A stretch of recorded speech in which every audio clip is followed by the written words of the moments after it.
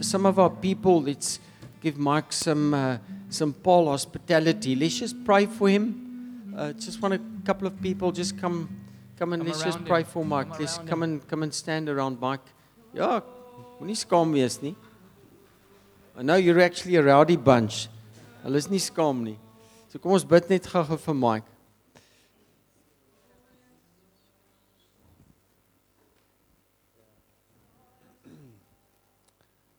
Ja, Here, ek bid vir Mike, Here, dat hy, Vader, dat hy u stem sal hoor en dat hy, Lord, that he may be a conduit of your voice this morning, Father. I ask him to say what he's got on his heart that you want to say, Lord, and not say what he wants to say. Jesus, I just pray that you anoint his message. Open our hearts, Lord, to hear what he has to say, and Father, may whatever he is going to say, Father, just impact us, Father, and also help us to impact the world around us, Lord Jesus. Yeah, just bless him, Jesus. Amen.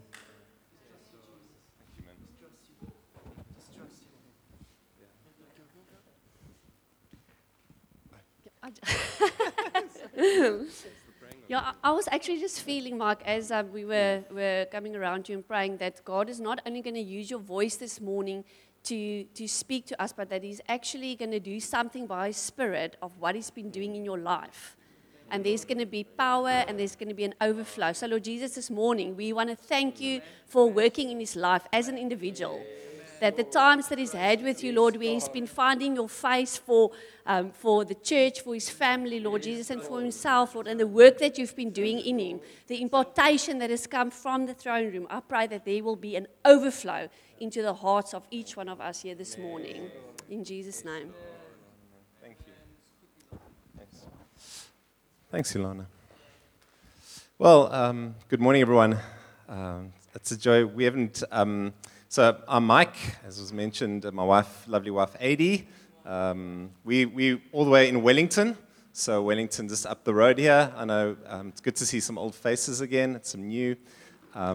We have been, have the opportunity to, I've been traveling quite a bit, and so I'm also involved in TMT, which is a discipleship school, Year of Your Wife, no, Year of Your Life. That's one of the nicknames. We don't actually tell the students that because, but actually what a wonderful place to meet your spouse, right? If you're going to meet your wife or your husband somewhere, why not at a Bible school? It beats meeting them anywhere else. Of course, the church is part of that, but I'm involved in TMT. It's been going about 20 years, and it's based at Provence in Wellington, which is wonderful. Been married for 24 years, and so, and God has given me more than I deserve.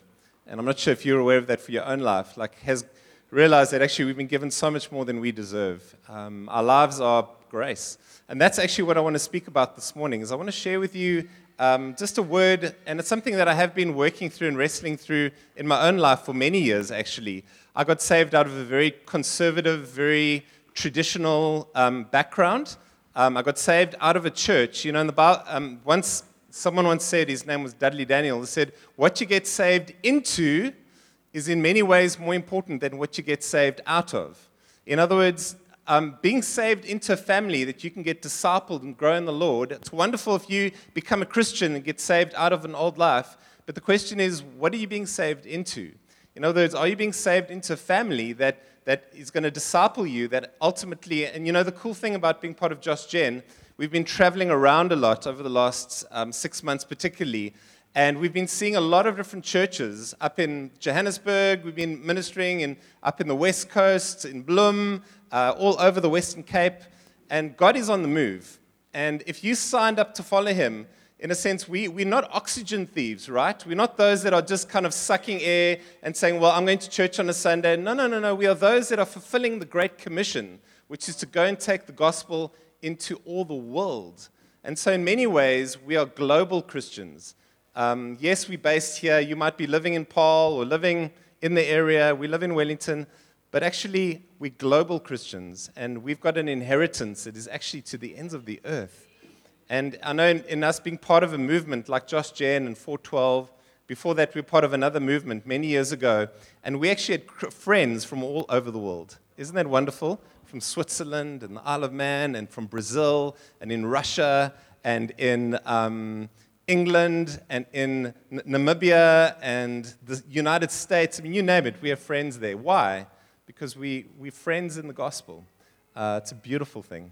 So what I would like to share with you this morning, and I would like to share with you, and I'll start with this story. You know, there's a story of C.S. Lewis. C.S. Lewis, the famous author, and he was once a professor at 2 universities, at Oxford and then at Cambridge. But while he was at Oxford, there was a debate going on in the staff rooms where he was, as he walked in, among some of the professors. And they were debating, and many of these professors were not Christians. They were not followers of Christ. Obviously, he was. He had followed Jesus. And there was a debate going on about Christianity's contribution in the world. And what made Christianity unique among world religions in some ways. And he walked into this conversation, in the middle of this conversation, and as he overheard, and they're debating, what was Christianity's unique contribution? He said, oh, that's easy. It's grace. It's grace. And for me, if I have to sum up Christianity for us, the Christian faith, we sum it up with that one word, grace. The grace of God. And that's really what I want us to unpack this morning, is I'd like to do a little bit of a teaching with you about what is the grace of God and how do we live in great grace. You know, there's this cool scripture in Acts chapter 4, because one of our values as Josh Gen is that we look back to the early church as a pattern, for a pattern and principles of actually how we live our lives today. And in many ways, although we live in the 21st century, we base a lot of what we do, scripturally wise, back in the book of Acts, because we see something there of the power of God and of the life of God that in many ways is something that we can emulate. And we want to almost do what they did and know what they knew. And in order to do that, there's this wonderful scripture in Acts chapter 4 and verse 33. And it speaks of this. It says Acts 4, verse 33. And I'd like us to read it together. And it says, and with great power, the apostles were giving their testimony to the resurrection of the Lord Jesus. And it says, and great grace was upon them all. Great grace was upon them all. And so you've got these people, it says grace was upon them. And there was some kind of activity of God, that God was on the move. And he was busy working and moving among them. And you know, may it be said of us today that there is grace upon us. And you know, we think of a scripture in Romans chapter 6 that it says we are no longer under the law. Romans 6, I think 13 or 14. But it says we are under grace. So what does it mean for us to be living in the grace of God? What does it mean for us to be under grace and not under law? And so these are things that I want to look at. And what I want to do is describe grace today. And I want to say the difficulty of talking about the subject, friends, is like when you are unpacking this topic of grace, which is this theme that runs throughout the scriptures. Someone once said it's a bit like dissecting a frog. You know, you've ever done science class and you've dissected a frog? The problem is when you dissect it, it's dead. You know, and you're trying to understand it, but by doing so, you have to kill it first. And the danger of talking about grace, because it's this pulsating, radical subject of the favor of God, in some ways, sometimes by just defining it or describing it, I don't want to kill it like the frog. I want to be able to unpack it to give us faith that actually Scripture does speak about this. But in some ways, I'm treating this with awe and reverence because of God's grace. So, yeah, that's part of the challenge, I think, in dealing with grace. But what I want to do is, and I want you to bear with me, is that the grace of God, in some ways, can be seen, and I want to use the example of a coin. And I want you to imagine I've got this coin in my hand. And a coin is made up of two sides of the coin. And I'm going to look at grace as having two sides or two aspects. And unfortunately, in the world today, we often find that only one aspect of grace gets emphasized, often at the neglect of the other side. And I'll show you maybe just now why that is dangerous, that we've got so-called grace teachers that are in the church today ministering or, around churches, but they so emphasize one aspect of the grace of God that it actually it misrepresents who God is. And so it's this massive topic that we have to wrestle with for our own lives because, friends, we are under grace. We're no longer under law. We're no longer under the Old Testament. We don't follow the Old Testament like the Jews did. We have the Old Testament, and we learn from it, but we're not under it. Now, what does it mean to be under grace? And so I'm going to try and do the best I can to explain it, kind of do a bit of a sweep through Scripture as I do so. Amen? All right. I know it's holidays, school holidays at the moment. I love the school holidays, must say. My daughter's coming home from Bloemfontein. She's studying in Bloem. I hope she still remembers how to speak English. Apparently, what they say in Bloem, we've got a couple of TMT students from Bloem, and the joke is they always say hot chocolate. They don't say hot chocolate, it's hot chocolate. So my daughter might be coming back and going, Dad, can I have some hot chocolate, please? Anyway, that's got nothing to do with what I want to share this morning. It's just a funny story. So let's look at the first side, or the aspect of the grace of God. And the first side of this coin is the aspect that when Scripture, and we'll look at a couple of Scriptures now, that grace, what is grace? Grace is basically this. It is unearned favor. It is undeserved kindness of God towards you and I. It's when God says, I am not going to treat you how you deserve to be treated, even though I'm obliged as a holy God to punish you and judge you. I am going to treat you differently from what you deserve, and I'm going to have a disposition, I'm going to have an attitude towards you of one of favor. It's unearned, it's undeserved. And just to illustrate this, and I'm going to look at some scriptures, there's a story of Billy Graham. Billy Graham, the very famous evangelist. And Billy Graham was driving through one of the states in Texas, one of the southern states, and he was driving through there on his way somewhere, but he was speeding. The famous old evangelist, speeding in his car as he was rushing through this small town. And as he drove through that town, like sometimes we do, you're on holiday, and then it suddenly becomes 60, and you're going 80. And he was driving through this town, speeding along, and a policeman stopped him, pulled him off on the side of the road, and said, Sir, you have been speeding. You need to go and see the judge so that we can, in a small town, go to the law courts, go to see the judge because you have to pay a fine. And so he took him to the law court where he had to stand before the judge. And the judge said to him, Sir, are you guilty or not guilty of speeding? And he said, I'm guilty. I've broken the law. And he said, well, for that you have to pay $1 for every mile that you went over the limit or kilometer you went over the limit. And so he worked it out, he said, and the total is like $20 US dollars you have to pay. And as he's giving him the penalty of his crossing the line or sinning in a sense, he recognizes that this is Billy Graham, the famous evangelist, the famous preacher. And he goes, hang on, you Billy Graham. And then he says, you know what?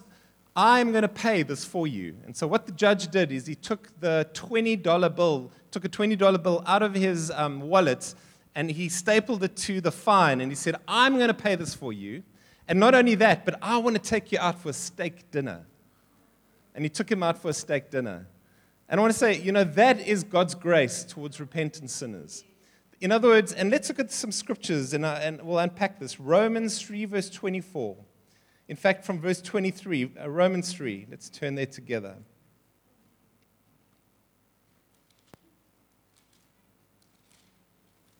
Romans 3:23 says, For all have sinned and fall short of the glory of God. And so we've broken the law, haven't we? I mean, we know we've sped, we've done, when I say speeding, I mean spiritually. We've all broken God's law, right? We know that. We're guilty before Him.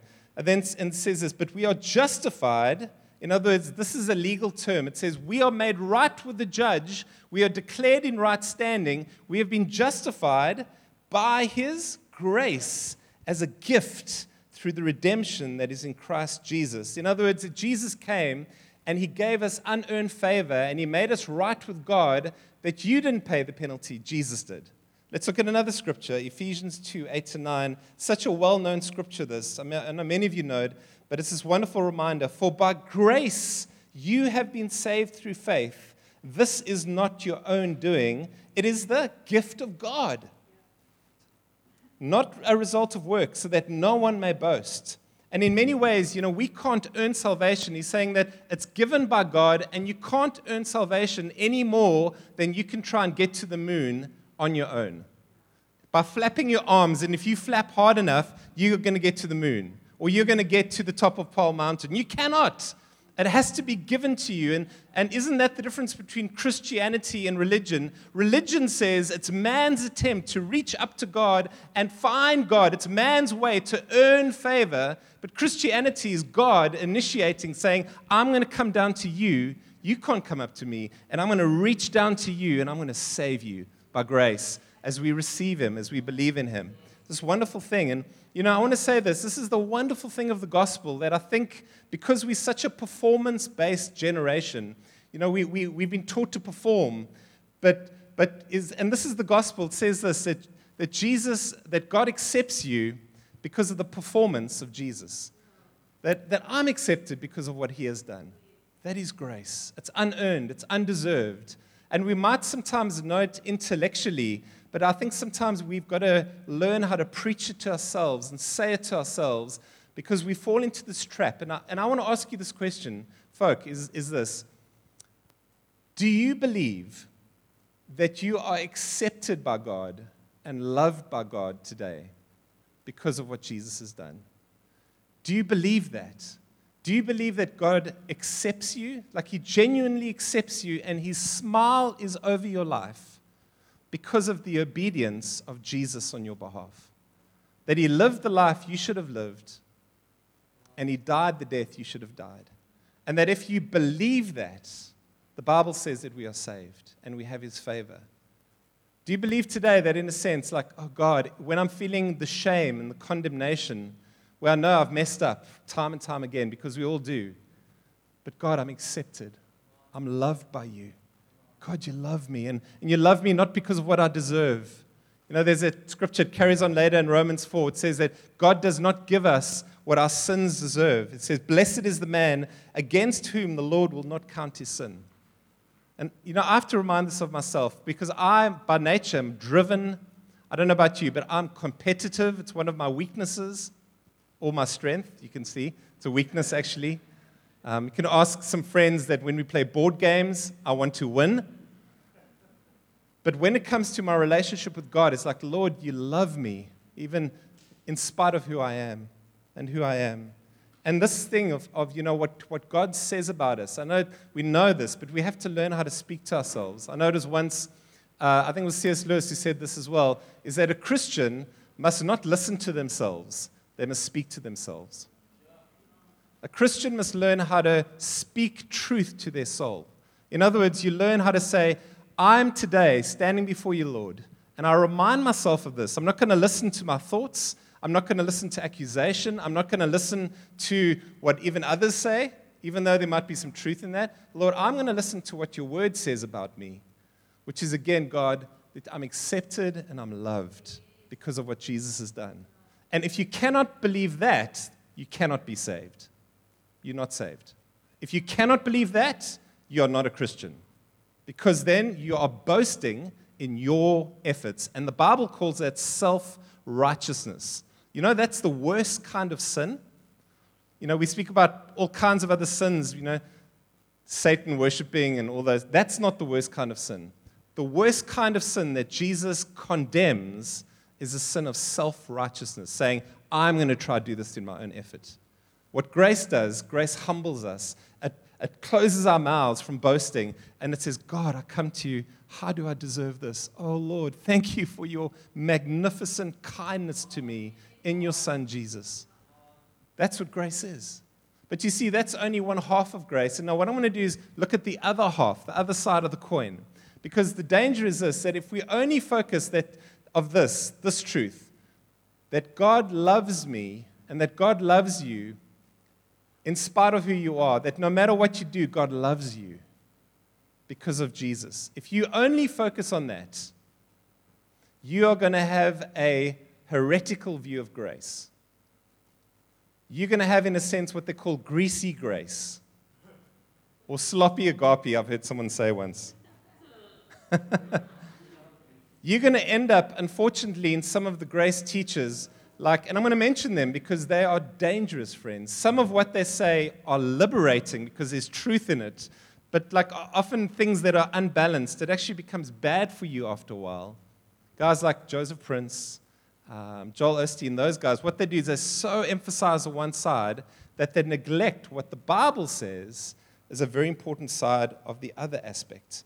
And so let's look at the other side. And the problem is what that does is that leads to license. It basically says you can have a license, and therefore God loves me, so I want to do what I want. And so you drift into this kind of compromised Christianity that says, oh, well, yes, he's forgiven me, and I can therefore just do what I want. Friends, that's one half of grace. It's scandalous, but there's another half. So the other side of the grace of God is this. So one side of grace is undeserved favor. The other side, it's also undeserved favor, but it's an aspect of it which is empowering presence of God. That is the other side of the grace of God. It's God's empowering presence, the other side of the coin. And, in Acts, there's a number of scriptures that speaks about how grace, in a sense, if grace is in you, if you have God's disposition and his attitude in Jesus towards you, that means that there's this grace working inside of you to actually learn how to obey him and learn how to love him as we should. And we do this through the power of the Holy Spirit. There's these wonderful scriptures, like in Acts, in the book of Acts, and we're not going to turn there, but in the book of Acts, a number of times, it mentions that the Holy Spirit is called the gift. For example, Acts 2, it says you'll receive the gift of the Holy Spirit, that God gives us his precious Holy Spirit to live within us. So God's grace is towards us in Jesus, and now is inside of you by the Spirit. And what does the Spirit do as he lives inside of you? Because Hebrews chapter 10, the Holy Spirit is described as the Spirit of grace. In other words, he's working within you to learn how to obey him and serve him. And what I want to do is I want to kind of give you 4 scriptures. We're going to do a little bit of a jet tour where we're going to go through 4 scriptures where I'm going to show you where the New Testament speaks about grace that empowers you to do certain things and to live a kind of sacrificial life. And in fact, you can't say that you're under the grace of God and simply live like you want. It's foreign to the New Testament, foreign to Christianity. And as we do this, I want to use an analogy with you on the second part of the analogy of surfing. I don't know if any of you, have been in the water much, but I was born in the Seychelles, so I was born basically in the sea, not quite. I was born in a hospital, but I was born in this little set of islands in the Indian Ocean, Seychelles, and I've always grown up loving the sea. I'm not a great swimmer. My wife's actually a much better swimmer than I am, but when we moved to Cape Town, particularly in '99, I decided, we lived in Blobergstrand, right on the beach, and decided that I wanted to take up surfing. Actually, I took up bodyboarding, which surfers say doesn't really count. Anyway, I was lying on my board. The nickname is you're a speed bump. That's what they call you in the water, because they can just ride over you, Anyway, I took up bodyboarding, and I had my flippers, I had my board, my wetsuit, and I would often go out surfing. But because, actually I needed to learn about the ocean, that although I'd been born there, I wasn't very skillful with the ocean. And friends of mine would take me surfing with them, and they would teach me, Mike, you've got to learn how to utilize the power that is under you when you are paddling out. One of the things that they would do is they would always, when they paddled out, like we went to Big Bay often, Big Bay Surf Life, Big Bay, the Big Bay there, Big Bay. Small Bay, Big Bay. You do have Small Bay. Anyway. And when we would go surfing at Big Bay, I noticed that the surfers, when they paddled out, they never paddled out on the right. They would always paddle out on the left side of the bay, and because that's where there was this rip that would take you out, this current that would pull you out to sea. And many of them, they would paddle out through the waves, but there was this power that was working under them, this current that pulled them out into the back set. And if you didn't know how to utilize that in a sense, you often got swept out. You could get swept right out or get swept to the rocks.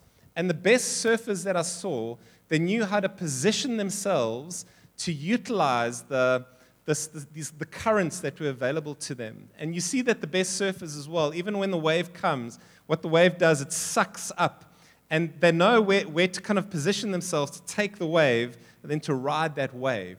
And in many ways, that illustration of God's grace, as we'll look at these scriptures now, God's grace in Philippians 2, it says that God is at work within you.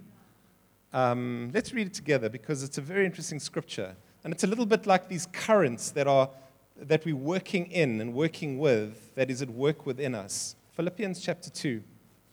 Many of you know this well, though, but I'm going to just turn them. Philippians. It says this, that Philippians 2, verse 12, it speaks about how you must work out your salvation with fear and trembling. And then it says in verse 13, for it is God who works within you, both to will and to work for his good pleasure. And so, in a sense, when you become a Christian, as the Spirit fills you, as he enables you, you suddenly you've got this power inside of you enabling you to obey him. And therefore, we see scriptures like this. And let's look at Titus 2, verse 11 to 12. Let's look at, there's 5, and I'm going to give you the first one now. Titus 2, 11 to 12. And here it speaks about the grace of God, and it says, the grace of God has appeared. How did the grace of God appear, friends? It says it appeared, bringing salvation to all people.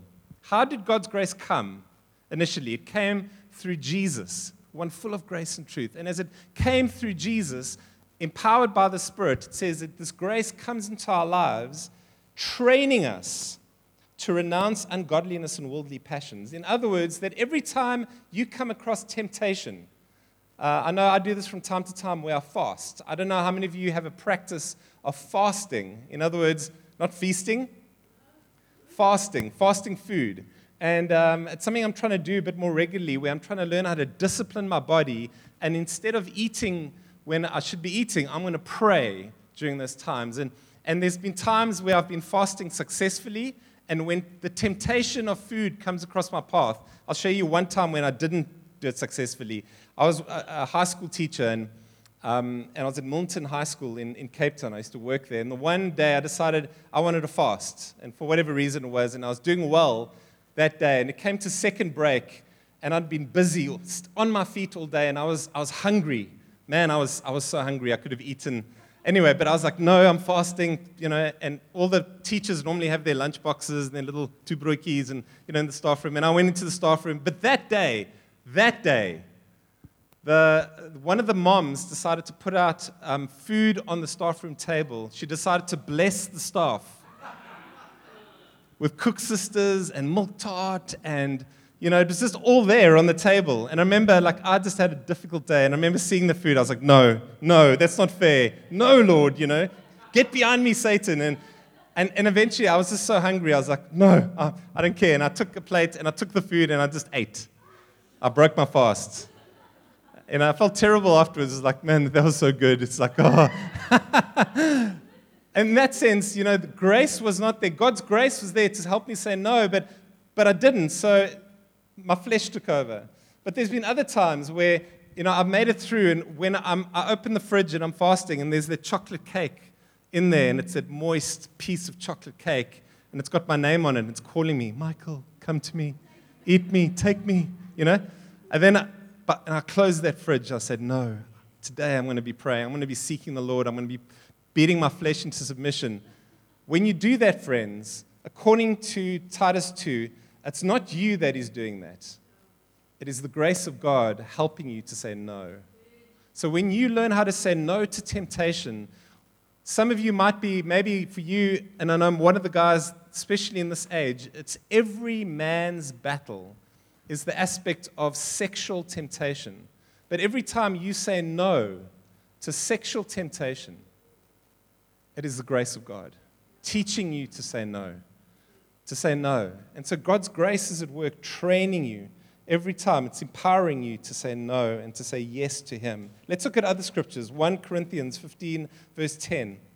And then I'm going to end and explain how do we receive and walk in God's grace. 1 Corinthians 15, verse 10.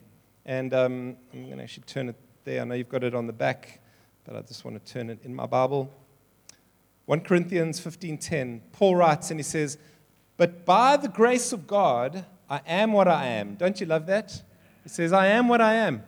But he doesn't use it as an excuse to say, well, this is who I am. I'm just For example, Cassie at the beginning mentioned about shouting and praising and learning how to worship Him in spite of our own inhibitions, right? You know, saying, and I've heard people quote this, oh, but by the grace of God, I am what I am. I'm an introvert. You can't ask me to shout or raise my hands or celebrate before God. I am what I am by the grace of God. That is not what the scripture means. And I've had to learn as an introvert that God's had to stretch me to be someone that has to learn how to love people. Because that's what God empowers me to learn how to raise my hands and celebrate Him because of who He is and what He's worth. Anyway, and he says, but I'm by the grace of, I am what I am. And then he doesn't use it as an excuse to sin. He uses it as a motivation to actually obey and live for God. And look what he says, and by His grace towards me, His grace towards me was not in vain. In other words, it wasn't just given, and I didn't like ride the currents in order to utilize this grace to live for Him. No. He says, on the contrary, I worked harder than any of them, though it is not I, but it is the grace of God in me. Like, what? What do you mean? I don't know. But he worked hard, but it wasn't him, it was grace. In other words, you say, no, I'm not going to sin. No, I'm going to say no to sin. I'm going to say yes to God. That's not you, it's grace. But are you doing it? Yes, you're doing it, but it's not you, it's grace. It is God empowering and working within you so for us to be fashioned so that we could live for Him. This is the implication of it. Does it mean that we are not to work hard? And I know one of the arguments for the grace teachers, I've heard some of the guys teach this, they say that if you're a Christian and you have the Holy Spirit inside of you, you should be living effortless Christianity. Effortless. That's the term that they use, effortless. In other words, it's like you're just surfing and the wave just carries you, you're not doing anything. But that is not the kind of grace the Bible says. It's grace that somehow you've got to make every effort. That's what Hebrews says in many other places. But at the same time, it's not you. It's grace. So that means that when you get up in the morning to spend time with the Lord and you don't feel like it, and you say, God, I'm going to go and pray, or I'm going to come to church even though I don't feel like it, or I'm going to community and I'm going to order my life around the people of God, and you get up in the morning and everything in you screaming, no, don't, you're so comfortable, you deserve to lie in, and you know that, no, I need to spend time with the Lord because it's a value, I want to come to God. No, don't. And then you think, no, and you swing your legs out of that bed by faith. You pull I struggle in the morning. I'm not a morning person. And I get my legs out of that bed. I'm going to do it. And I get up and I kind of make my way to the kitchen and I get coffee. And then I find the Lord. In that place, that's grace. But it's me. But it's grace. Let's look at another scripture, 2 Corinthians 1, verse 12. 2 Corinthians, it's not the coffee. 2 Corinthians chapter 1, same idea here. And I'm just looking at scriptures that have the same concept, but different things. So he has grace to work hard, not to be lazy. 2 Corinthians 1:12, and this is what it says, for our boast is this, the testimony of our conscience, that we behaved in the world with two things, simplicity and godly sincerity, not by earthly wisdom, but by the grace of God, right? And supremely so towards you. He says that we've lived with simplicity. We've lived with a sense of holiness. That's what it refers to. But it's not me, it's the grace of God. Let's look at another scripture, 2 Corinthians 8. So we'll look at a number in 2 Corinthians 8, verse 1. And here, if you look at your Bible, what is the heading to do with? What is the context? Let's read it. For we want you to know, brothers, we want you to know, brothers, about the grace of God that has been given among the churches of Macedonia. But what is he saying here? What is he referring to in this context? Does anyone know?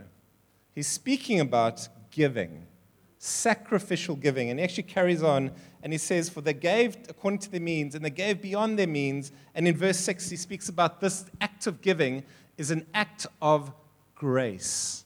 But the way that they gave, friends, the way they gave wasn't like, okay, well, I'll give a bit, Okay, I'll put 10 rand in the offering basket, or I'll give when it suits me. No.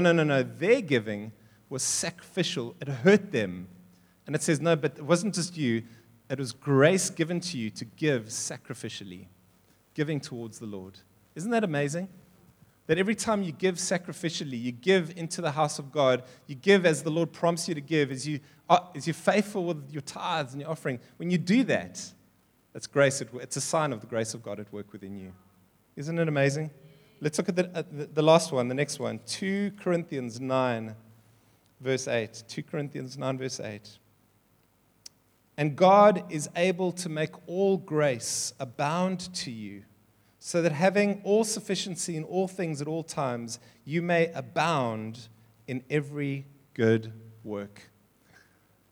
There's grace. And so I want to end with this, is that practically, how do we walk in the grace of God? How do we actually have this grace flowing to us? Because we know that the Holy Spirit is the Spirit of grace, and He empowers us, and as we learn how to position ourselves. And so this is how, and I'm going to use that analogy of a surfer again, is you have to learn how to almost position yourself in the right way to know how to find grace. Actually, you find a scripture, it's interesting, in Hebrews chapter 4, it says that we come before the throne of grace. It says that we might receive help and find grace in times of need. And find like there's people almost that grace is able to flow through you, and there's some people that actually resist the grace of God, even as they're following Him. And let's look at 2 ways that how we can actually walk in the grace of God. Number 1, John 1 verse 16, 1 verse 14 and 16 is this: we have to remain in Jesus. That's very simple. We must remain in Jesus. We've got to trust in Him and love Him. And in John 1 verse 14, it actually speaks about how Jesus is full of grace and truth, right? So what is He like? He's a God that is for you. He doesn't give you what you deserve. He shows kindness towards you, that He smiles over you because of His work on the cross. And it says in verse 16, for from His fullness we all have grace upon grace. We all have grace upon grace. In other words, that when you are in Jesus, when you are in Him, trusting in Him, loving Him, following Him, holding on to Him, when it's not easy, that you're going to Him and you say, Lord, I trust You, even though sometimes my faith is in doubt and shaking, I'm going to hold on to You, Lord. Every time you remain, as you remain in Him, there is a pipeline coming from the wellspring of Jesus Christ, pouring into your soul, and it says, of grace upon grace. Of one spiritual blessing upon another. How do you receive that? How does that help you to give sacrificially and work hard and abound in good works and learn how to love one another? How do we do that? Because you're remaining in Jesus. And as you're in the source, there's this wellspring of grace that comes into your life. If we don't get to Jesus, we lose the wellspring. We lose the pipeline is not flowing. Now, you might be saved, but you're not going to be a very effective believer. Hey. And I think these simple things like remain in Jesus, be a follower of Jesus. And be a follower of Jesus is actually following Jesus. You know, if we say we're followers of Jesus, but we're not following Jesus, you're not a follower of Jesus. Then we make a mockery. So remaining in Christ, when the New Testament says that you're in Christ, it's not a passive thing. It's an active process of saying, Lord, I'm trusting in You. Today, I'm putting my trust in You. Today, I believe in what You've done, and I'm going to speak that truth over my life. I'm speaking over others, but for me, Lord, I'm remaining in You. Secondly, as we remain in Jesus, so grace is not an impersonal principle. Grace is God Himself. He's the God that is for you, and as we find Him and love Him and draw near to Him, you'll find that this grace works in our lives, even when we don't feel it. And then along with this, 1 Peter 5 verse 5. And in 1 Peter 5:5, it's this promise where it says, God resists the proud, that if you're proud, He'll resist you, but God gives grace to the humble. So He promises that if you position yourself with humility, what does it mean to be humble?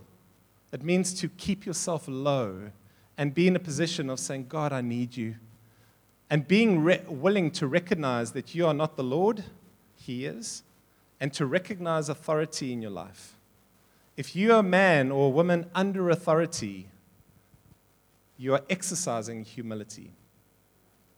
And there is grace. If you say, I'm going to come and no one's going to tell me what to do, I serve God only, friends, that's not humility. Humility before God is worked out in our attitude towards our leaders. As simple as that. You cannot say, I will serve God and I will not follow my leaders. That is not the New Testament. And if you look at the context of 1 Peter 5, it actually says, submit yourselves to your elders. And this is hard attitude of saying, Lord, I'm going to be under your authority, firstly, then under the authority of those you've placed around me, Lord. And then the Bible says, God, grace flows to you, and kind of you're able to surf that wave and be effective for him. Amen? And so, in closing, we have the privilege that we are the most blessed people on earth. You know, there's no one like you. There's no one like us. That we have received far more than we deserve. Like, isn't it phenomenal? Like today that you've received gifts from the Father. That God says, I'm for you, I'm not against you. That I'm for your success. Do you believe that today? That God's heart is for you to succeed and to prosper. Do you believe it? Do you believe that you are loved by God? Do you believe that you are accepted by God? Do you believe that this God is cheering you on, and even though maybe you know that you're a loser, but he says, but in Christ you are a winner, you are more than a conqueror through him who loved us. I know who I am, Lord. I know my failings. I know what I'm like. I know what I'm like. Oh, but by the grace of God, I am what I am. Oh, that grace empowers me, Lord, to live for you. Oh, that grace empowers me to receive from you. That I would not boast. And that if people say, but what is it about you? You would say, oh, you should see this God that I serve. My boast is in him. It's not in ourselves. It's a gift of God by the Spirit empowering us to live for him. And so I'd like to pray for us as we close. And what is so amazing about grace? Amazing grace. Oh, God. You know, as I pray, I want to say that, and I want to give an opportunity this morning, because maybe you here, and maybe if you realize that actually you have not given your life to the Lord, or actually you've not surrendered to Jesus Christ. And you know, when I was a new Christian, we used to use this illustration. I want to use it for you, and maybe this is helpful for you for evangelism as well, is the Bible says that God has given you, he wants to give you salvation, right? He wants you to be saved. And gives you salvation as a gift. But the way God gives you salvation is that he gives it to you, Romans 6, verse 23. He gives you salvation in Christ. So in order to receive salvation, you have to receive Jesus Christ. You can't be saved without Jesus Christ as your Lord and as your Savior. And so how do we receive salvation? So if I say, you know, Rudolph, it's your birthday today, what the Bible says that to those who believed upon him, to those who received him, he gave the right to become children of God, John 1. So what must you do to be saved? You must take it. You must receive. And you say, Lord, I receive what you've done. And you can't earn it. Rudolph, he can't earn it. It's like a birthday present. You receive it by faith. And that's what salvation is. Say, God, you've paid the cost, but I get the benefit. And is there anyone here today that maybe you haven't received salvation? Well, and you want to receive the Lord Jesus Christ. The Bible says we have to turn away from our sins, and we actually have to turn towards him, turn away from our old lives. Is there anyone like that? You don't have to close your eyes, but is there anyone that wants to have prayer, that you want the assurance of your salvation, or you want to, maybe you've been a prodigal and running from God, but you know, today, it's okay, Lord, I'm going to receive this gift. I'm going to make you Lord and Savior. I'm going to invite you into my life. I'm going to believe upon you. Is there anyone like that this morning? Just where you are, raise your hand. Anyone? So we all know him. Well, then I want us to pray together. And if you this morning, in fact, just before I pray, there's a couple of prophetic words that I want to release. And I'd like us to spend some time in ministry and prayer. And who were the two words? Was it Emma? Was the one? Okay, can you come and share those words that you sensed in worship? Hello. So I saw someone drinking through a little, those cardboard box, little drinking straws that you give the kids. Or it's like a little juice, and then you drink out of that. And it felt like there was something more of the Lord that you wanted, but you feel like all you've got is this little amount that you can drink from, and you're sucking through the straw that feels almost blocked. But in reality, the other image I got was if you go to a carnival and you're standing under those buckets of water where someone has to throw a bean bag and it hits a target and then the bucket pours over you. And more of that image of the Lord doesn't want you to be sucking from this, small amount that you think you're going to get from Him, but what He actually has for you is this waterfall, there's more for you, and you don't have to settle with what you think the Lord has for you. There's much more. I think mine is actually very similar to that. I was reminded of Cassie's finger, and I just felt three things. Like I feel like some of us are walking around with a finger that's hurt, and it's due to either something we've done in the past, or it is something that we're struggling with. And the other thing is it could be pain in the past, or pain that we're enduring. And every time we're coming close to God or you want to encounter God, it's like we bump this finger against a wall or against something. And I just feel, with regards to something we've done or something that we're struggling with, God is the one who makes us righteous. And with the one where you've experienced hurt and it really hurt you, and every time that you're wanting to come close to God, you're experiencing this hurt again. There's nothing that can separate us from God. No rough patch, no storm, nothing can separate us from the love of God, because we were made to be close to God. We were made to be aware of Him around us, because He's always with us. There's that promise that God binds up the brokenhearted. He doesn't leave us broken. His heart is to make us whole. And His heart is to make us full. That He doesn't want us running on empty. Maybe you're here this morning and you're actually running on empty, or you're running on like the fumes, or you're sucking out the straw with a broken finger and you're kind of limping along. And you need fresh grace. The promise is that as we are together and as we pray for one another, that there is the empowering presence of God who can come and fill you and encourage you. And so let's all stand.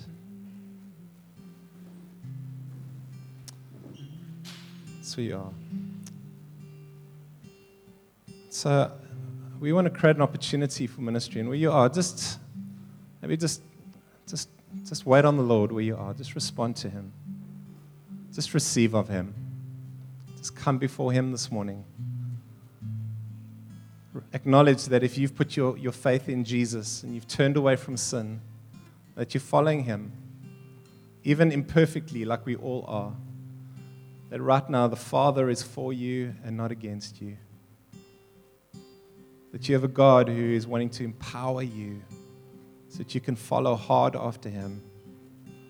That you can live for the glory of God in this world.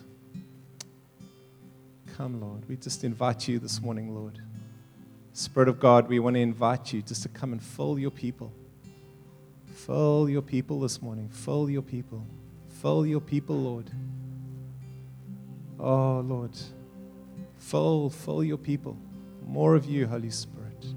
We want more of you, Lord, this morning. Just want to trust for more of your presence in our lives, Lord. For that trickle, that maybe little stream to become a river. That river to become a mighty waterfall. A mighty stream flowing forth, Lord, gushing forth from within our bellies. Come, those who are thirsty, Lord, give us a hunger and a thirst. We need you, Lord. We need you, Lord. We need you, Lord. Oh, we receive of you, Lord. We receive. Come, Lord. We want more of you, Lord. Your grace is enough, is sufficient for us, even in our weakness. Lord, when we are weak, you are strong. Oh, Lord, we surrender and we humble ourselves. We draw from you. Just receive of Him now. Just receive of Him where you are. Just breathe deeply, even physically, as a sign of like that you're breathing in grace. You're breathing, and we know He's within us. But as you just allow Him to fill you and flood you and refresh you. Just let Him refresh you this morning. Let Him refresh.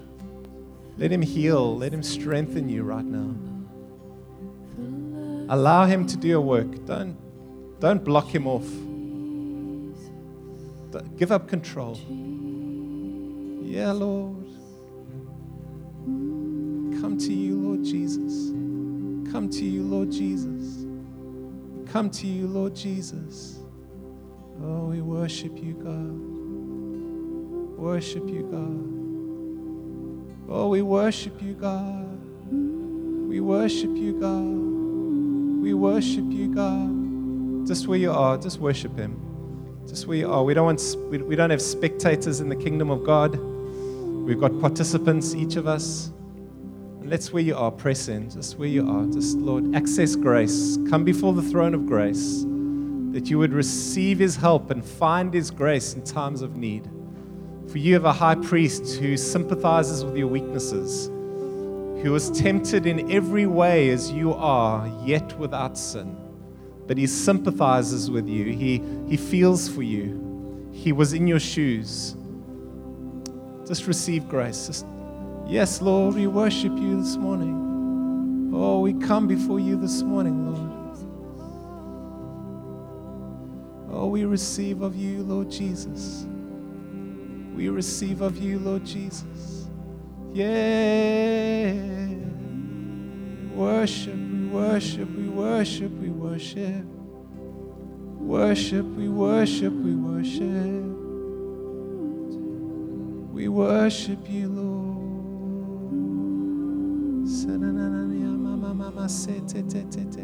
If you can even pray in the Spirit, just pray or sing in the Spirit.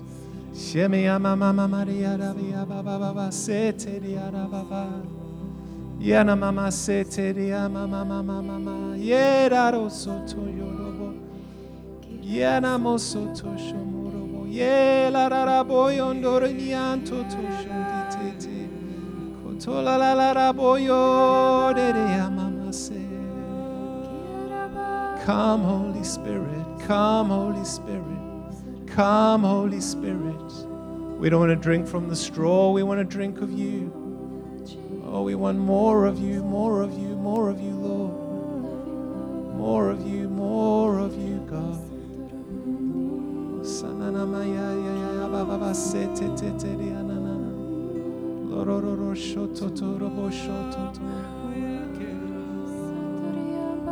Worthy, Lord.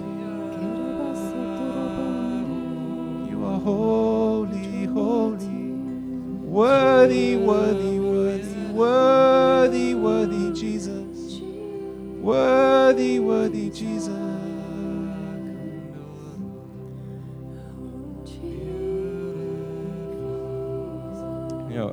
Earlier we were singing like you're working, you're currently working, the Lord is working, and we see this image of Him not resting but working, and I just felt the sense that He's working through us as well. Like we're opening our hearts to receive the grace, but He might be highlighting things in your mind that He wants you to apply in your life. Maybe, and as you follow Him in the leading of His Spirit, that there's new grace that will be unlocked in you. Like what you receive now, what we're opening our hearts to do, that's not the limit. This is an invitation to open our hearts, to welcome His grace in our lives, and to welcome Him to highlight something. What should we do, Lord Jesus? What do you want us to do? What are you leading us into, Lord Jesus? We know that you've got buckets full of grace, Lord Jesus. You've got good works planned for us, Lord. And when you work through us, Lord, as we follow your Spirit, as your grace allows us to work your good work in this world, Lord. What I'd like to do is for us to respond, and if you identify with one of those prophetic words that came out, or you just want more of the Lord, and you want prayer, this is the privilege of us as a people that we pray for each other. If you want to respond, if you feel the Lord prompting you to respond, I want you to slip out of your chair and come to the front. You want to respond to one of those words, and you want to receive prayer, we're going to pray for each other as a body, and we're going to, if you need prayer, come slip out.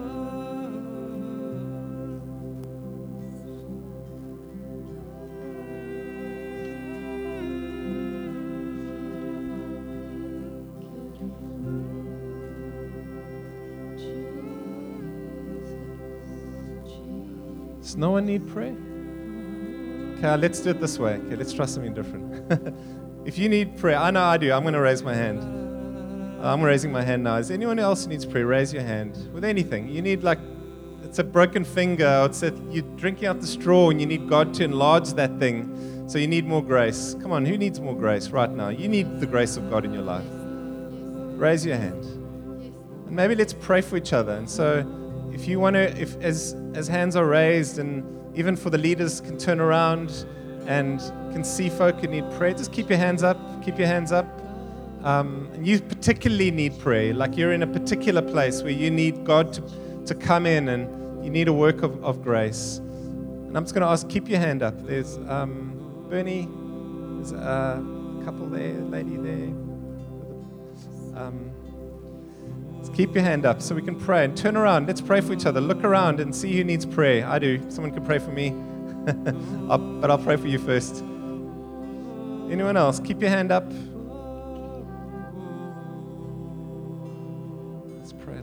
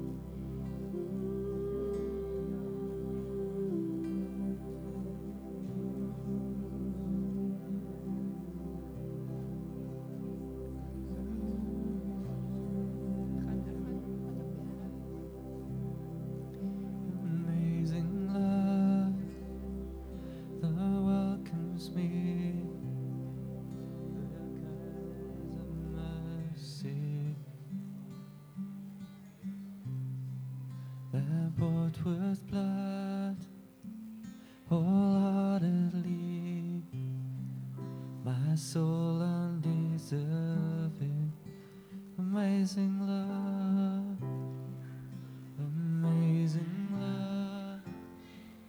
that welcomes me, the kindness and mercy that bought with blood, wholeheartedly, that if undeserving, God, you're so good, God, you're so good,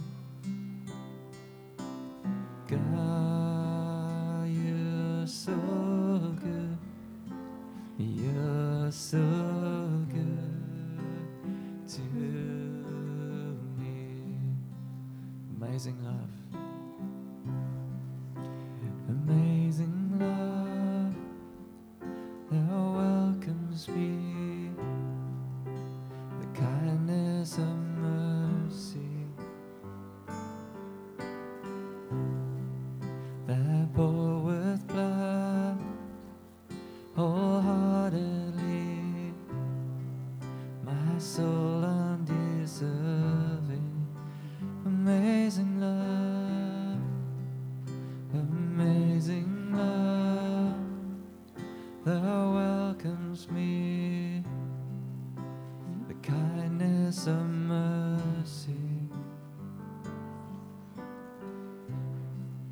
that bore with blood, wholeheartedly, my soul undeserving.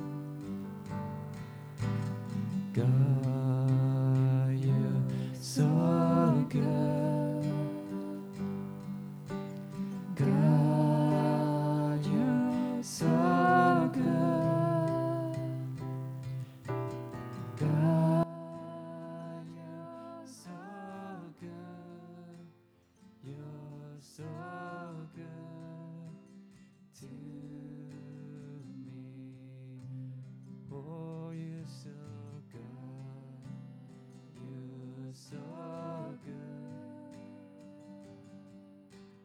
God, you're so good. God, you're so good. You are so good to us. We're singing, God, you're so good. You are so good. God, you're so good. You are so good. God, you're so good. You're so good to me.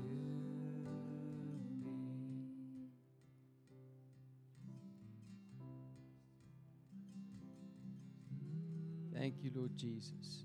Thank you, Lord Jesus. Ja, Here Jesus, ons sê vir jou baie dankie vir vanoggend. Ons sê dankie vir die wonderlike geleentheid wat ons het om in Here se teenwoordigheid te kan wees. Ons weet Here is by ons, Here is met ons, Here is in ons midde. Ons sê dankie dat Here vir ons 'n woord van genade gebring het. 'n Genade wat beskikbaar is vir ons en in ons. En Here God, ons wil bid dat soos wat ons deur ons week gaan, dat ons Here se woord ons eie sal maak, dat ons sal kou daaraan en dat dit binne in ons iets sal ontketen, iets sal laat ontkiem wat sigbaar is en wat God laat manifesteer na ander toe. Ons sê dankie vir die oggend, ons sê dankie vir die voorreg, ons sê dankie dat Here ons die genade betoon om eerste vir ons lief te wees. En dat ons kan reageer daarop en sê, Here, omdat jy eerste vir ons lief was, wil ons liefde terug betoon. Ons gee terug wat net vir ons gegee is. Sodat God alles in alles kan wees. In Jesus naam. Amen. Amen. Baie dankie almal. Thank you, Mike. Thank you, AD, for joining us this morning. Thank you to the worship team. Thank you for everybody that participated. Have a blessed week. There's coffee at the back.